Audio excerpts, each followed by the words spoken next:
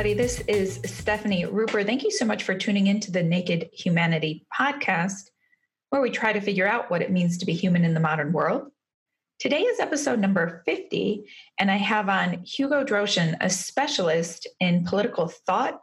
And specifically today, we talk about Friedrich Nietzsche and how his political thought can reflect on the modern world. Now, that's a mouthful, but an important mouthful. Nietzsche is probably a name you've heard before. If you haven't, maybe you've heard the phrase, God is dead. Nietzsche is famous for having said, God is dead. Now, of course, when Nietzsche says this, and we'll talk about this at length in the podcast, he's not saying he wants God to die or he hates the idea of God. He's diagnosing a cultural problem, a cultural happening that I talk about on the podcast quite a lot. And this is what we have discussed as the decline or the death of a singular religious narrative.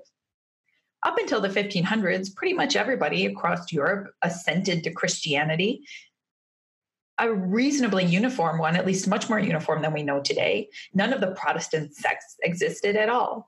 And so people's sense of right and wrong, of where truth comes from, of what might happen when you die, of how to make sense of the world were generally the same. Now, of course, there were differences, but they were rooted in the same narrative, in the same worldview, in the same understanding. Now that changed a lot. And by the time culture rolled around to Nietzsche, nobody had yet really seen it as being really impactful. But Nietzsche said, wow, look at what has happened to our society. Look at how different we are. Look at what has happened to our values, to our purpose, to how we make sense of things, to our understanding of right and wrong. It has completely changed.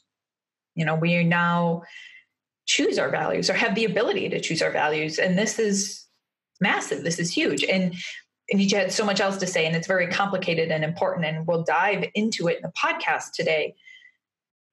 There are very keen insights into how people relate to one another, into competing interests of social groups that reflects on things that we have today, like the resurgence of fascism and identity politics and coping with a quote unquote secular world or a diverse spiritual landscape and effects on democracy. All of these things are very related to what was going on at Nietzsche's time as well. And Nietzsche happened to be really smart and to have a lot to say that was important for those times, in which can help us understand our times, what's happening to us today as well. So that's what I have Hugo on today to discuss. And he's brilliant and it's a lovely conversation. I'm very excited about it. I'll read you a little bit about Hugo, Professor Droschen, before we get going. Hugo Droschen is a political theorist and historian of modern political thought with interests in continental political philosophy, democratic theory, liberalism, and political realism. His book, Nietzsche's Great Politics, came out with Princeton University Press in 2016. It was reviewed in the TLS, New Statesman, Times Higher Education, Notre Dame, Philosophical Reviews, Dissent, and the LARB, and featured in interviews with Vox and the Irish Times. It was selected as one of Choice's outstanding academic titles for 2017 and longlisted for the Bronislaw Geremek First Academic Book Prize. Hugo's current research is on elite theories of democracy and their impact this thinking had on the development of democratic theory in the US and Europe after World War II. He has a book entitled Elites and Democracy, under contract with Princeton University Press. I'm really looking forward to that book. I think this is all very important. And, on this podcast, we spend a lot of time unpacking the human condition, unpacking religion, unpacking psychology. Not often do I get to put this in a political context, and especially to see the overlap between these what we might call spiritual and political movements, conundrums, phenomena, what have you. So this is a fascinating podcast, especially if you're into politics in today's world and trying to make sense of, everything that's unfolding in this, kind of baffling era. So thank you so much for tuning in. I have links to everything in the show notes. You can contact me or Hugo if you have any questions, and we would love to hear them. So thank you so much for tuning in. Without further ado, here is historian Professor Hugo Droschen. Okay, hi, welcome, Hugo. Hi, thanks for having me on. Hi. Yeah, thank you. I was just giggling because we're going to talk about Nietzsche today, and Nietzsche is one of my favorite topics of conversation. I don't expect that's a particularly common thing.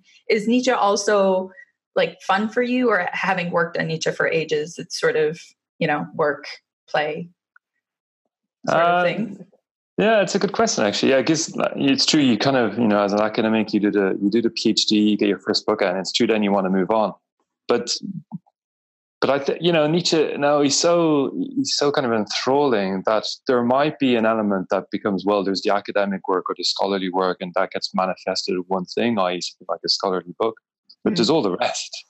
Yeah. So that never goes away. And in any case, as you're probably more than aware, Nietzsche never seems to be particularly far from any kind of news anyway. So it's always kind of there. No, so no, I don't have that kind of burnout of Nietzsche, and I never want to talk about him again. No, not at all. And I know that in the future it's something that I'll come back for in terms of my own work also in the future. But try to do a bit of different things in the meantime also. So you're in history? You're a historian technically? I'm in the politics department. There's this slightly strange thing of doing the history of political thought where sometimes you're caught between two stools. But I'm currently in the politics department, yes. I see. Okay. Yeah. I'm in a religion department where you're basically allowed to do whatever you want. So, good. Yeah. So, okay. That's wonderful. And I have given a little bit of a primer to listeners on Nietzsche.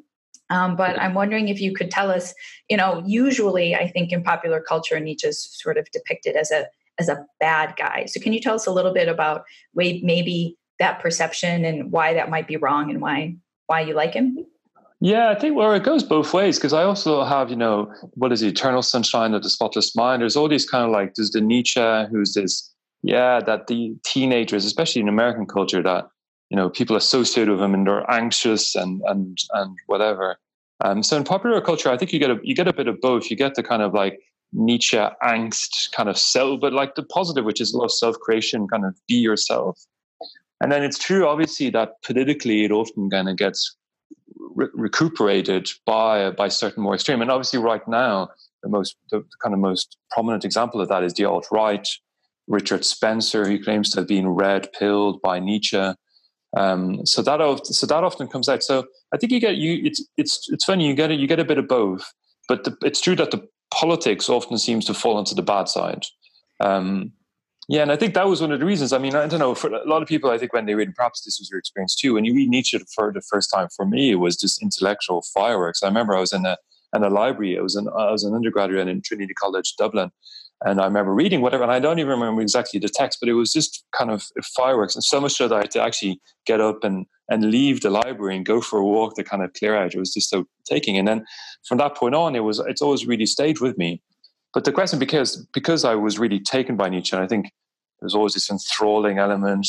It's kind of very intoxicating, the writing, and that has its difficulties and problems too. And there's often a sense that, you get the sense that Nietzsche writes for you. He's writing for you individually. So it's very hard not to respond to that type of call.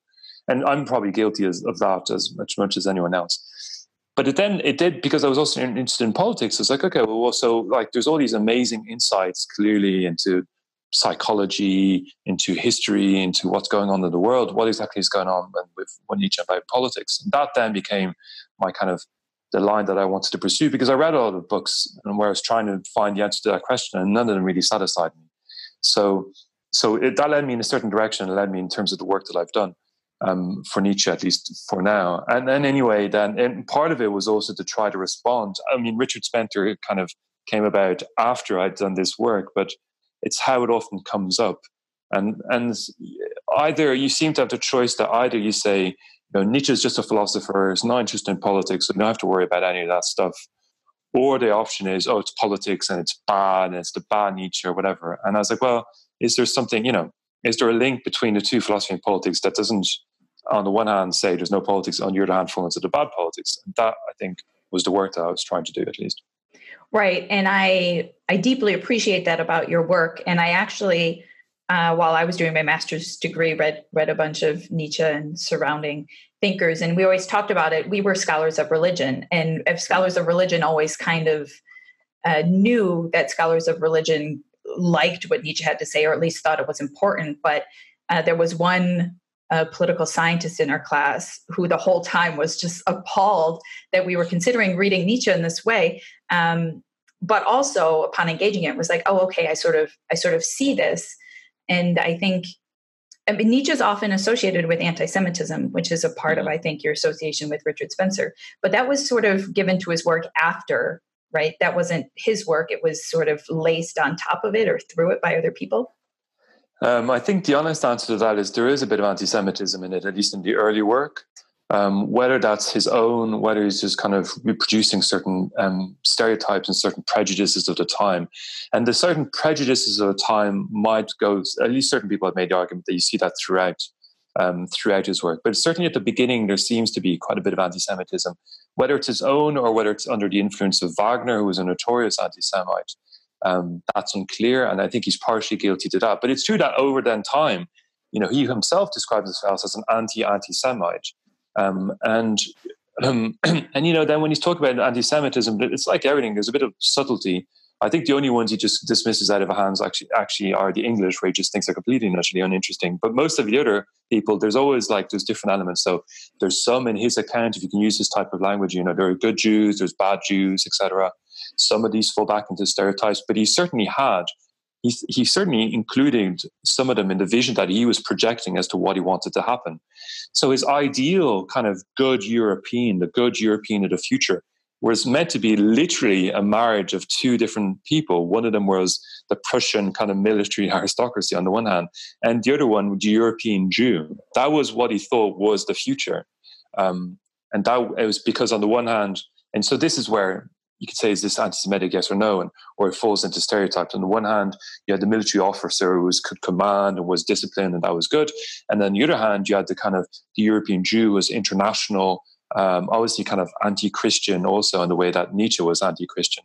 But that was, and he literally wanted to bring those two groups of people together, and often also what he meant by that is that they would reproduce. And that was his ideal future, which you could see straight away is very, very far than any type of purity or anything like that.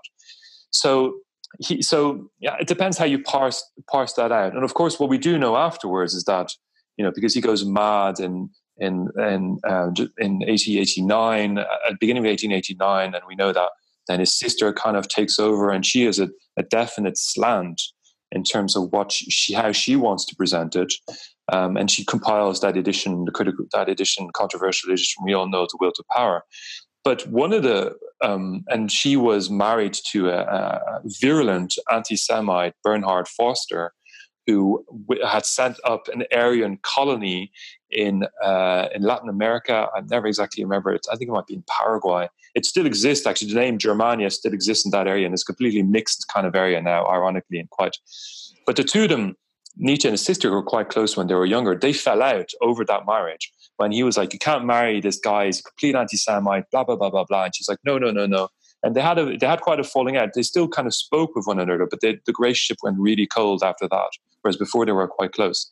So obviously, and he had denounced his brother-in-law basically for being an anti-Semite. So, there are certain powerful elements to there.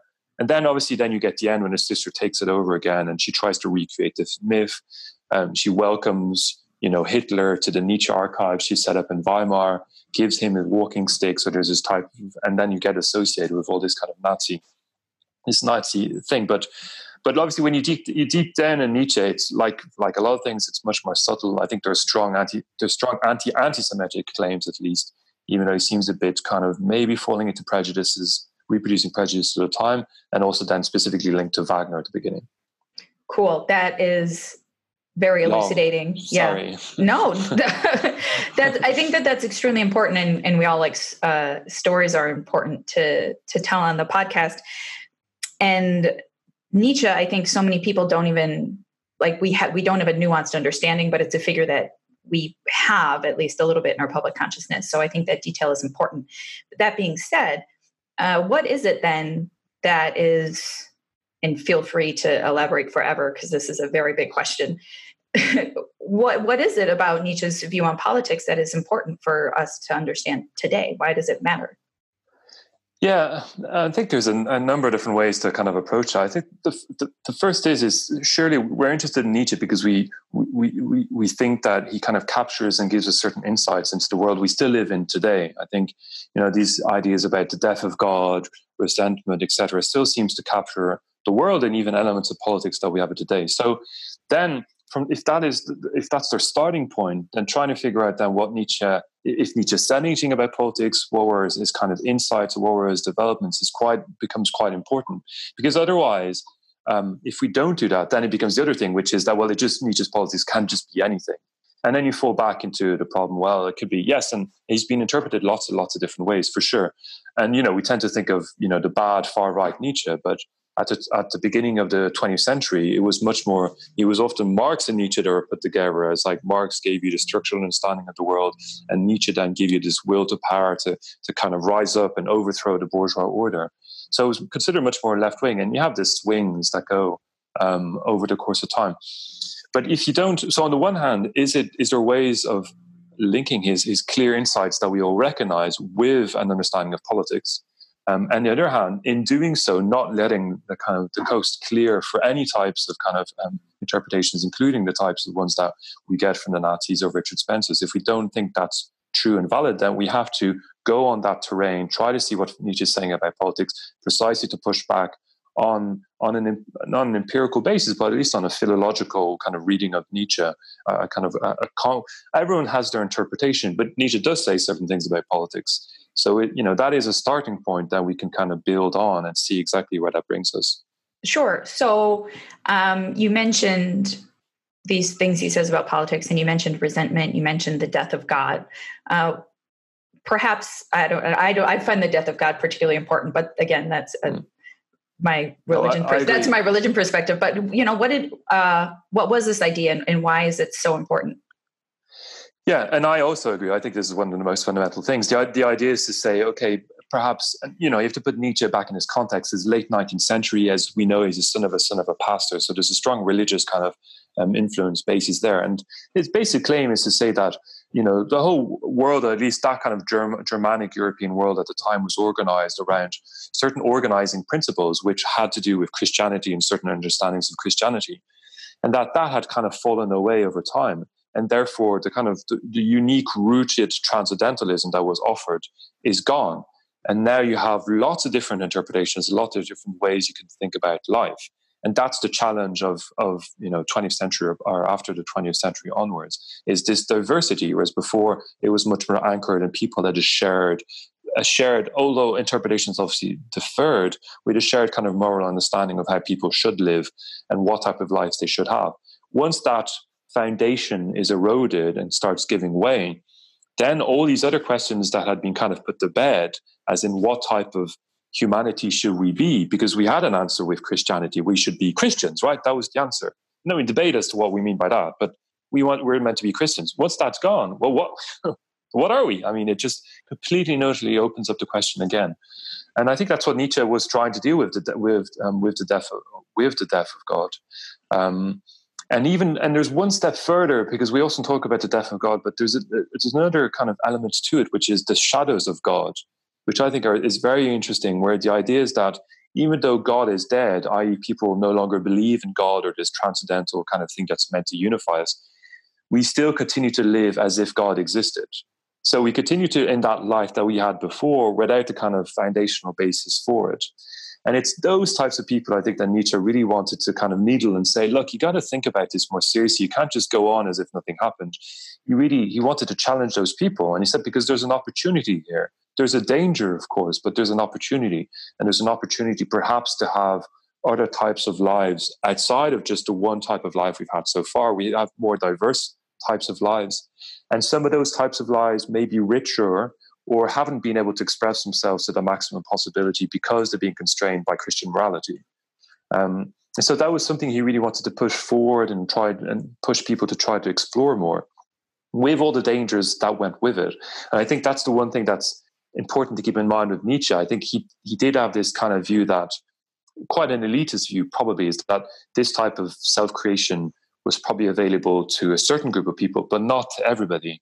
And that it was okay for the majority of people to continue as if God still existed. And maybe they still believe in God, and that's fine, but not everybody did. And so it's the classic distinction you get between, the masters and the slaves, or the master and the herd, right? The herd, if they want to continue living these types of lives, fine, maybe they still believe in, and it suits them and it's good for them. But they cannot say that they're the only type of life possible. There are other types of lives. And now that God is dead, we can explore these. And maybe lots of wonderful things will come of that hadn't been possible before. That's what we should try to explore. Yeah, I find that to be particularly important. I think of one major misconception about Nietzsche is people think he is against God or personally trying to kill God, but that's not the case, right? It's more of a diagnosis. This is something that's happened to our culture. And I spend a lot of time personally thinking about the implications for spirituality. I have spent less time thinking about the implications of politics, right? And so how does that influence, say, the way Nietzsche thought about politics, or what he thought, right? Because he was sort of predictive, what he thought might happen or should happen. Yeah, so that's a big question. And I think there's a bit of creativity probably that needs to go into there too. But if you do follow the line about, okay, well, the distinction between this master and slave morality, which is one of his bigger kind of interpretative points also. And you're absolutely right. It's not that he wants to kill God. He thinks God has died and he's been killed. He does have, like in Zarathustra, he talks about the man who killed God, right? It's not him. It's other people. So, but I think, and continuing what you mentioned here about the diagnosis, I think that master and slave morality gives you the ability to diagnose, and he used it to diagnose the society within he lived, and then on that basis try to think, well, what would a society based no longer on slave morality or herd morality, but instead based on master morality, what would that look like in the future? There are historical examples of more master morality type of societies, the ancient Greeks being some examples, obviously the Renaissance Italy. So if you take the history as being sometimes, and it's always a question of degree rather than absolutism, sometimes mass morality dominates a bit more, sometimes it's slave morality. He looked at Bismarck, for instance, the greatest political figure of his time, completely and utterly. I mean, Nietzsche's whole productive life maps itself perfectly onto Bismarck's realm. And he himself participates in the Franco-Prussian War, which is the basis then of German unification and German great power. But he describes that as basically, all the stuff that's related to Bismarck, even though Bismarck calls this, great politics or power politics.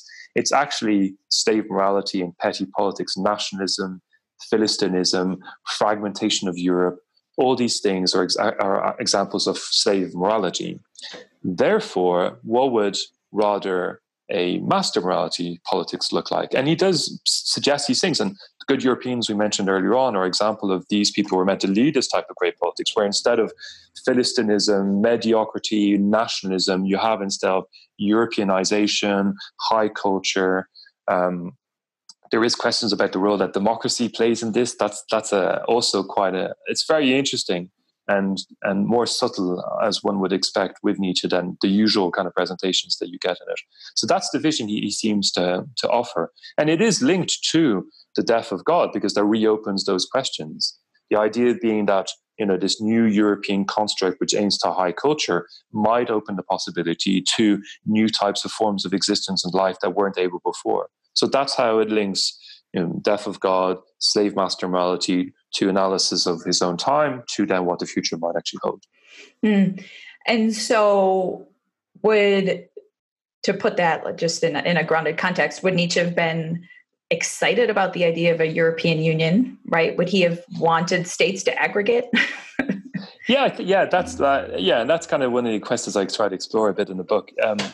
Certainly, European unification was certainly something he was very interested in, and he did hark back to some of the examples of it. Like I was like, well, Napoleon, there were these certain moments of it too, and there is a broader history of which type of European Union there should be.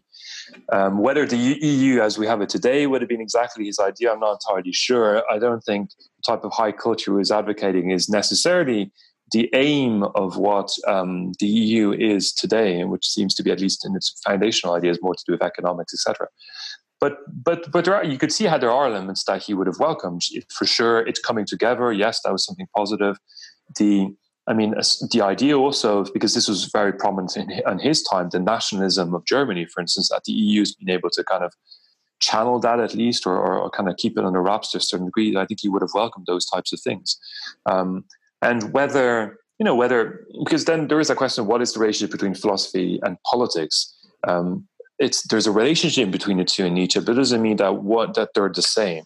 So often I think the idea of Nietzsche is that a certain type of politics will lead to, or will give the possibility for a certain type of philosophy. It's not predetermined, but in certain types of political foundations allow certain types of philosophy or culture, or whatever you might want to call it, to come about.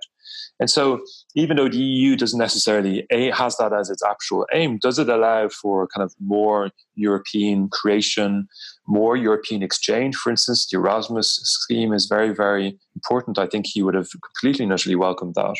And academically, research-wise too. We all know the European research grants are some of the biggest things now.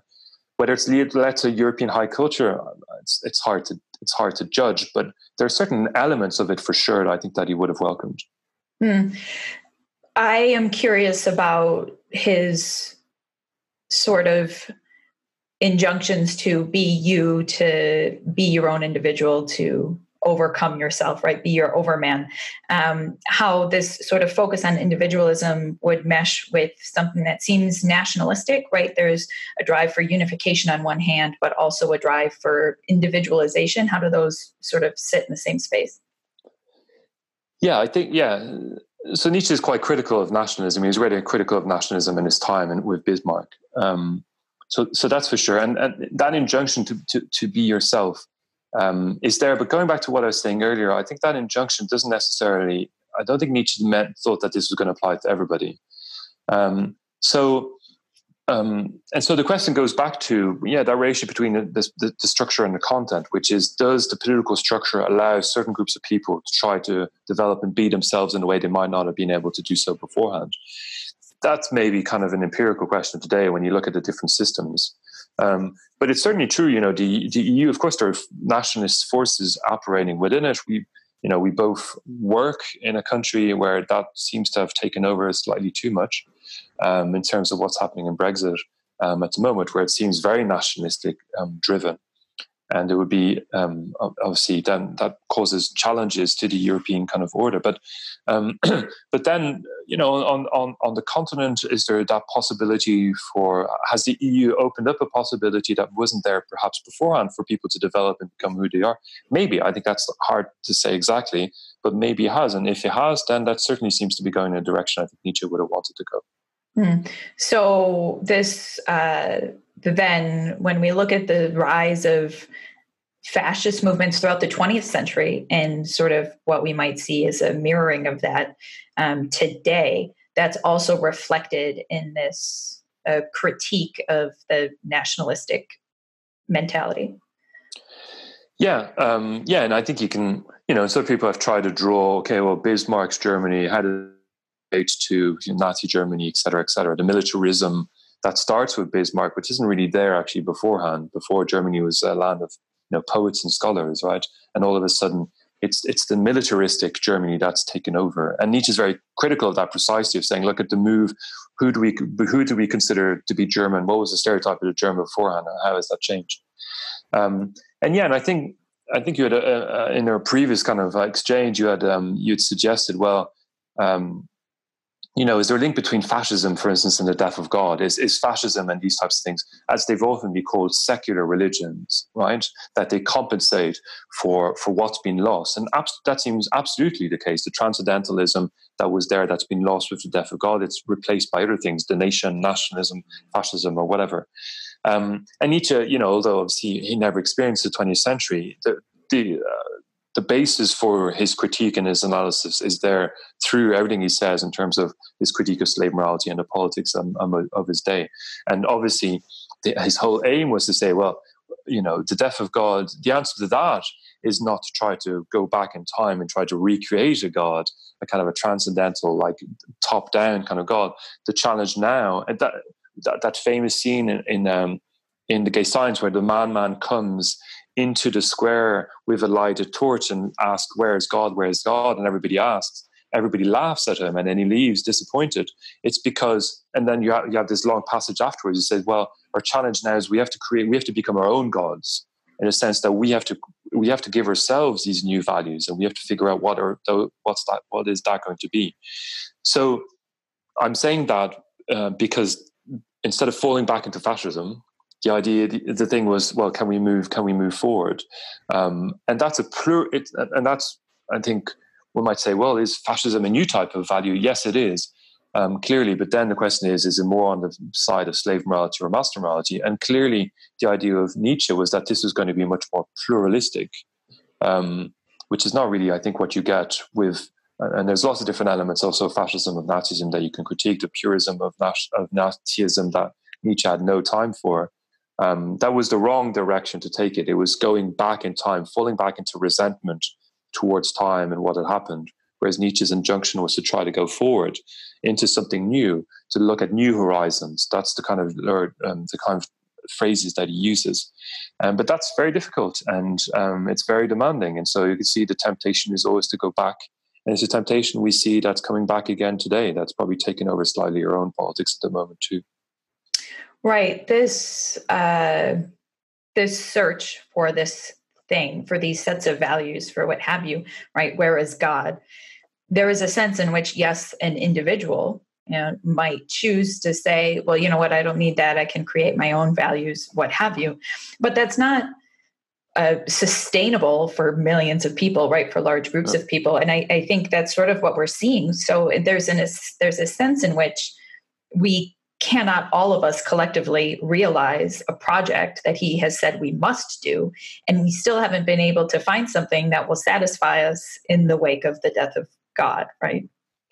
Yeah, but I think the way Nietzsche thinks about it in the future is that there'll probably be two different spheres of existence. As I said kind of earlier on, his point was not to say we need to completely and utterly destroy Christianity for his own time.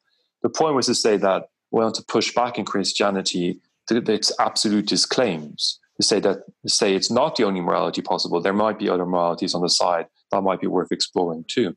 And so the majority of people, I think Nietzsche would have been quite happy for the majority of people to continue living their lives that way if they thought that was the best way to go. And it's not just if they thought the best way to go. Is that the way to think about Nietzsche is that he thinks that both have a role to play.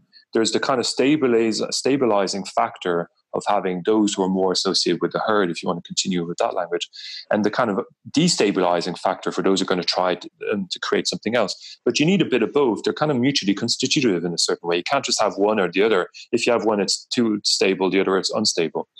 So the real challenge, I think, that Nietzsche starts to see and does try to articulate through certain ideas like the pathos of distance, for instance, is what is the relationship between those two groups going to be in the future? That's the real challenge.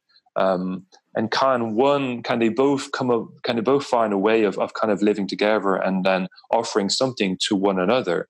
There's that fundamental idea perhaps with Nietzsche that, it's only as an aesthetic phenomena that life is worth living. This new kind of elites of the future, this new cultural elite, perhaps they can create new types of justifications for existence that would satisfy it, or maybe not. But the challenge of politics there seems to be figuring out what the relationship between those two groups is going to be. And that's not, it's not too far from a lot of the challenges that liberal democracies kind of face today. There's lots of different groups who want lots of different things. And the challenge is how to make sure they are able to coexist in a way that they're all satisfied, more or less, and doesn't deteriorate. And, that's exactly the type of challenge I think we're facing again today. Nietzsche had his own perspective on it, and he thought this is what's important to try to maintain from it. But the challenge as such, I think, remains the same. And I think Nietzsche was one of actually the first persons probably to see it from the perspective of the 19th century going forward. Right. So the challenge, I think what you're saying is the challenge was perceived. He perceived it then, and it has changed forms, but has essentially, the challenge has remained the same. Yeah. Somewhat. Yes. How do you make different groups who have different values kind of able to coexist in not necessarily a harmonious whole, I mean, conflict is not necessarily a bad thing, right? And Nietzsche's probably on that side, a bit of tension between different groups. That's the idea. A bit of tension is productive, and that's good, and keeps everybody on their toes. He had a tendency to divide into two groups of people: the masters, or whatever you call it, and the herd. Today, we probably want to expand that out much more, but the fundamental tension between the two, I think, is there. He had a view as to what that would serve. Not everybody has to agree with that today, but I think fundamentally, that tension is there. That is the tension our societies face, because that's naturally going to come about after the death of God, when you're going to have multiple pluralism, in essence, where you're going to have multiple kind of views as to what the good is and what is morality and what type of life people should be leading. Then you're faced, that's the consequence of the death of God. And then you're faced with these types of questions and these types of political questions, which Nietzsche in his own time was trying to identify and trying to give certain answers to, and also, I think especially, give the analytical tools to try to understand what was going on. And through those, being able to pinpoint the dangers precisely of falling back into wanting to fall back into the old world, which was always going to be a very coercive and violent demand, because that old world was gone. So you're reimposing the old world on a new, and trying to point towards what the new world may be able to offer that didn't exist in the old world. That's very interesting to me. That's something actually that I'm constantly doing with my audience, and they're probably sick of me talking about it. But I'm constantly saying there's no going back, right? And even attempts to recapture what once was will be happening in this context in which things have become radically plural, right? Have become, in a sense, relativized, right? And you have to choose your own values even if you don't want to. And that's really, I think that's really hard. And that's fundamentally unique, that even if you don't want to choose your own values, you have to. And I think there's maybe something that's inherently stressful about that. Even we don't think about it today because it's just a natural part of our condition, but it is kind of new. Yeah, I think, that's probably right. I think Nietzsche would be slightly more cynical than you and say, well, most people just go along and do what other people tell them to do. And, that's how they live their lives, and that's fine. I think, there are other people who do ask themselves these questions. And I think he would like to say, well, that's a good thing. And then maybe these people are going to come up with different answers that we haven't heard before. Obviously, we don't need to be Nietzsche to think that, a lot of them are not going to be that interesting. But, some of them might come through that weren't thought of before. And I think clearly our societies have changed quite a bit from his own time. I don't know if for the better or for the worse, but there's definitely a lot more kind of going on, and seems to be a lot more options today than there might have been in his time. And just from a perspective of diversity, that's hopefully a good thing. Yeah, I definitely agree with the Nietzschean perspective that most people will just go along and not actively question, pre-given values or what have you. But I think they occur in this context, right? Yeah. They occur in a context in which that other people believe other stuff, right? You know that other people have different ideas about what's good and what's bad. So I see that as sort of fundamentally altering, everything that we do. But it's impossible to know if it would have been better if we all assented to the same narrative. Like you said, we don't know if it's different. We don't know if it's better. Yeah, we don't know. And your point, I think, is well taken, that it's obviously a kind of an extra stress that perhaps didn't exist before. It puts a certain amount of pressure. And I think, there's a realization of that in Nietzsche. It's like, the things have changed and things are going to be more difficult. And for the majority of people, maybe that will be more difficult. But it would be a shame not to take this opportunity. I think that's the main. That I think that has to be one of the points. Take this opportunity because it hasn't been offered before, and maybe we can try something new. And we don't, the whole thing with Nietzsche is that, well, we don't know what that new thing is, and obviously we can't predetermine what that new thing is going to be because that would be counterproductive. Mm. But it's there, and the point is to try to seize it. And also, I think the important thing is, because I think you mentioned individualism earlier on, is that Nietzsche, there's often this view of Nietzsche that this is kind of, it's the wander on the top of the hills on their own, doing their own thing. But for Nietzsche, this is when you actually see what he says, and even the term that he uses, we talk about good Europeans. It's a plural. It's supposed to be there's supposed to be a communal kind of aspect. People will come together and try to create new types of lives. So, of course, some of them might go on their own, but But to think it's only about one individual, then just is Übermensch, like one person who are, Übermensch, depending on how you translate it, can be over humanity, right? It's humans. It doesn't have to be man. One as in one man.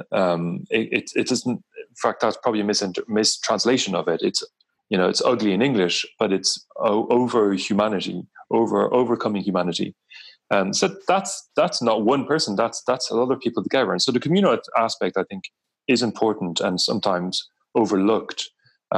Which means that going back to your point about these different stresses, yes, there are all these different stresses, and individuals get challenged perhaps in a way that they hadn't before. But there are then these opportunities and these different communities that you can go to that can offer you different ways of trying to explore yourself and figure out who you are. And the question is, what's the relationship between those communities and the other communities, and how do you try to navigate that? Right. So you have a book on Nietzsche that recently came out. Can you remind me what it's called? It's called Nietzsche's Great Politics. It came out in hardback in 2016 and paperback 2018. And the point was, the great politics comes from Bismarck, which is große Politik, right? That was his great politics of blood and iron, etc. German unification, taking, that Germany would be then a great power within the concert of Europe with France and the British Empire, Russia, etc. And the whole idea is one way of trying to talk about Nietzsche, because especially Nietzsche and politics, when we talk about politics and Nietzsche, we tend to always look at it through the lenses of the 20th century, right? The Nazis and all. It's like, well, Nietzsche wasn't writing in the 20th century. He was writing in the 19th century, the end of the 19th century. The main person there is really, for his own time, is Bismarck. So what is he saying about Bismarck's politics? And he says quite a lot, actually, and he's quite critical of it. He says, no, it's not great politics, not große Politik. It's actually an example of petty politics for the reasons I gave you earlier: fragmentary, nihilism, nationalism, etc. But on that basis, then he said, no, but we should try to think about what a great politics for Europe would actually be. So hence the title of the book that tries to explore that, with the view that he does say certain things about politics. This is the context when it is said. This is the relationship to, or this is some of the ways you can think about the relationship with his philosophical ideas. And maybe that gives us a bit of a kernel of thinking about Nietzsche and politics, hopefully not necessarily a new kernel, but a kernel around which we can organize those thoughts, rather than always think, oh, Nietzsche, Nazis, that's it. Try to change the point of that discussion. Right. This book was actually, you've had a couple of conversations with presses that aren't normally interested in academic books, right? But which I'm very grateful is how I found you and then read it in an academic context. But that's because they identified that this is actually an important conversation to be having for the modern world. So are there ways that we haven't touched on yet that these sort of reflections that you do about Nietzsche and Bismarck are relevant or can help us reframe or rethink the sort of movements that we're seeing happening in our political landscape today? Yeah, I mean, I think I already mentioned the kind of alt-right Richard Spencer thing, so I don't think I'll go back down that lane. There was some other stuff about, the populist moment, Trump. How can we think about, because a lot of people have talked about, well, is a lot of the vote, is a lot of Trump's vote based on a certain resentment, right? And once you talk about resentment, then Nietzsche is not very far from the conversation once you have those kind of references. And yes, there's obviously ways in which resentment can help you understand some of what's going on, because a lot of it is a bit of that, what we've just been talking about. A lot of it seems to be a bit about turning the clock back, trying to go back to something that was before. There's a bit of nostalgia for the past. In the UK, a lot of the Brexit vote seems to be about, the British Empire and all these types of things, going back to then when we were independent from Europe. So a lot of it is about turning the clock back, resentment vis-a-vis what's happened in time. And that, so, when you know a bit of Nietzsche, that I think that can help you understand what's going on there. The other thing that was interesting was trying to think about how do you articulate the kind of Trump as a figure through some of the figures that you have in Nietzsche. And one of the ones that came to my mind, which I thought was kind of amusing, but perhaps made a point, was that at the beginning of thus spoke Zarathustra has, having spent X amount of years in this cave thinking about philosophy, decides, okay, I know what I know what I want to say now, and rejoins humanity and comes down from the cave, down the mountain, back into the marketplace again, and tries his new philosophical ideas and starts spouting his theories. And so he's trying to teach the Übermensch, and everybody looks at him going, what the hell is this guy talking about? And they think it's a bit of a joke. And then he realizes, this isn't working. I'm going to do the opposite. Instead of teaching the Übermensch, I'm going to teach the opposite figure, the last man. And he says, look, I'll give you the last man. The last man is the person who just wants everything to be like, stay the way it is, just wants comfort, doesn't want to be challenged, et cetera, et cetera. And they love it. They lap it up. They think it's wonderful. They're like, yes, that's what we want. That's what we want, which is exactly obviously what the opposite of Zarathustra. But I was thinking, well, is that, even though this is obviously not what Zarathustra wants, nor indeed what Nietzsche was kind of advocating, is that kind of demagogic, kind of like speaking to the masses, giving them what they want, playing on those types of values and those types of fears, talking to the values of the last man, is that one way to try to capture what Trump was doing, actually? Because some of these discussions came out, the book came out in 2016. And I think there was something, it did give you a certain insight there in terms of trying to characterize some of these values, like the ones they associate with the last man, the last human being, all the elements of resentment that goes with it, that seems to be driving a lot of this politics. And also then the demagogical kind of counter to what he wanted, the demagogic aspect of Zarathustra, speaking to the masses and to the crowds, and peddling this kind of theory, which is the opposite of what he wants, and this clear rejection of the Übermensch. Whether that was helpful as a way of trying to think about it, there's lots of ways of doing it, of course, but did it give you certain insights as to what was going on? And hopefully, Last Man, Herd Morality, resentment does help give you certain views of trying to understand that. Mm-hmm. Right. I think that's incredibly important. And when we look at a figure like Nietzsche, who was writing 150 years ago now, right? You realize that these, I don't want to say that history is important because we need to look back and see how it repeats itself. But there is a sense in which we learn that, human fear, it does often, is often associated with looking back and longing for, previous stability or previous greatness or what have you. And we are embedded in this discourse in which that is still present, right? It was present then and it's present now.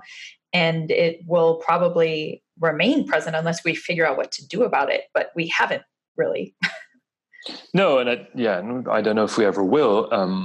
But it's that whatever that thing is, yes, manifests itself in different ways. And Nietzsche was aware of it as in his time.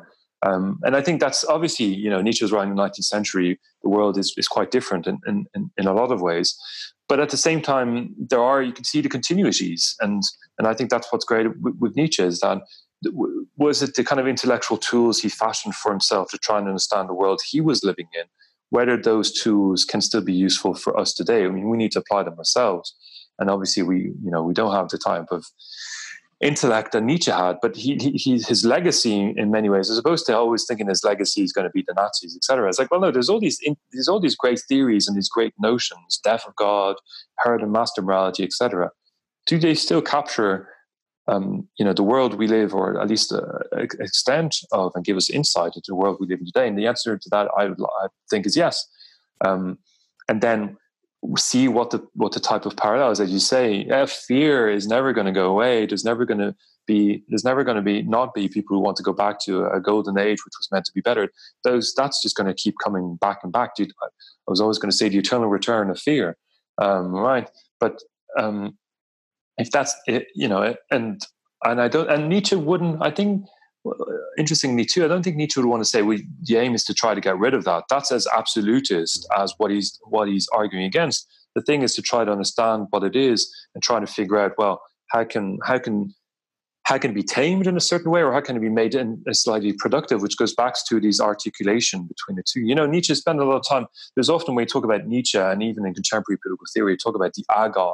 That's become quite agonistic politics. That's become quite something where the idea is conflict between different groups of people. And Nietzsche, there's a kind of canon of agonistic thinkers, of which Nietzsche features, but there's also Hannah Arendt and even sometimes Carl Schmitt. And Nietzsche's in there. But if you look at it from that perspective, Nietzsche has a clear view because it's a lot of work on the ancient Greek agon. He says, well, that was a structure that existed within which, even though there was competition, it was tried to be geared towards the better of the whole.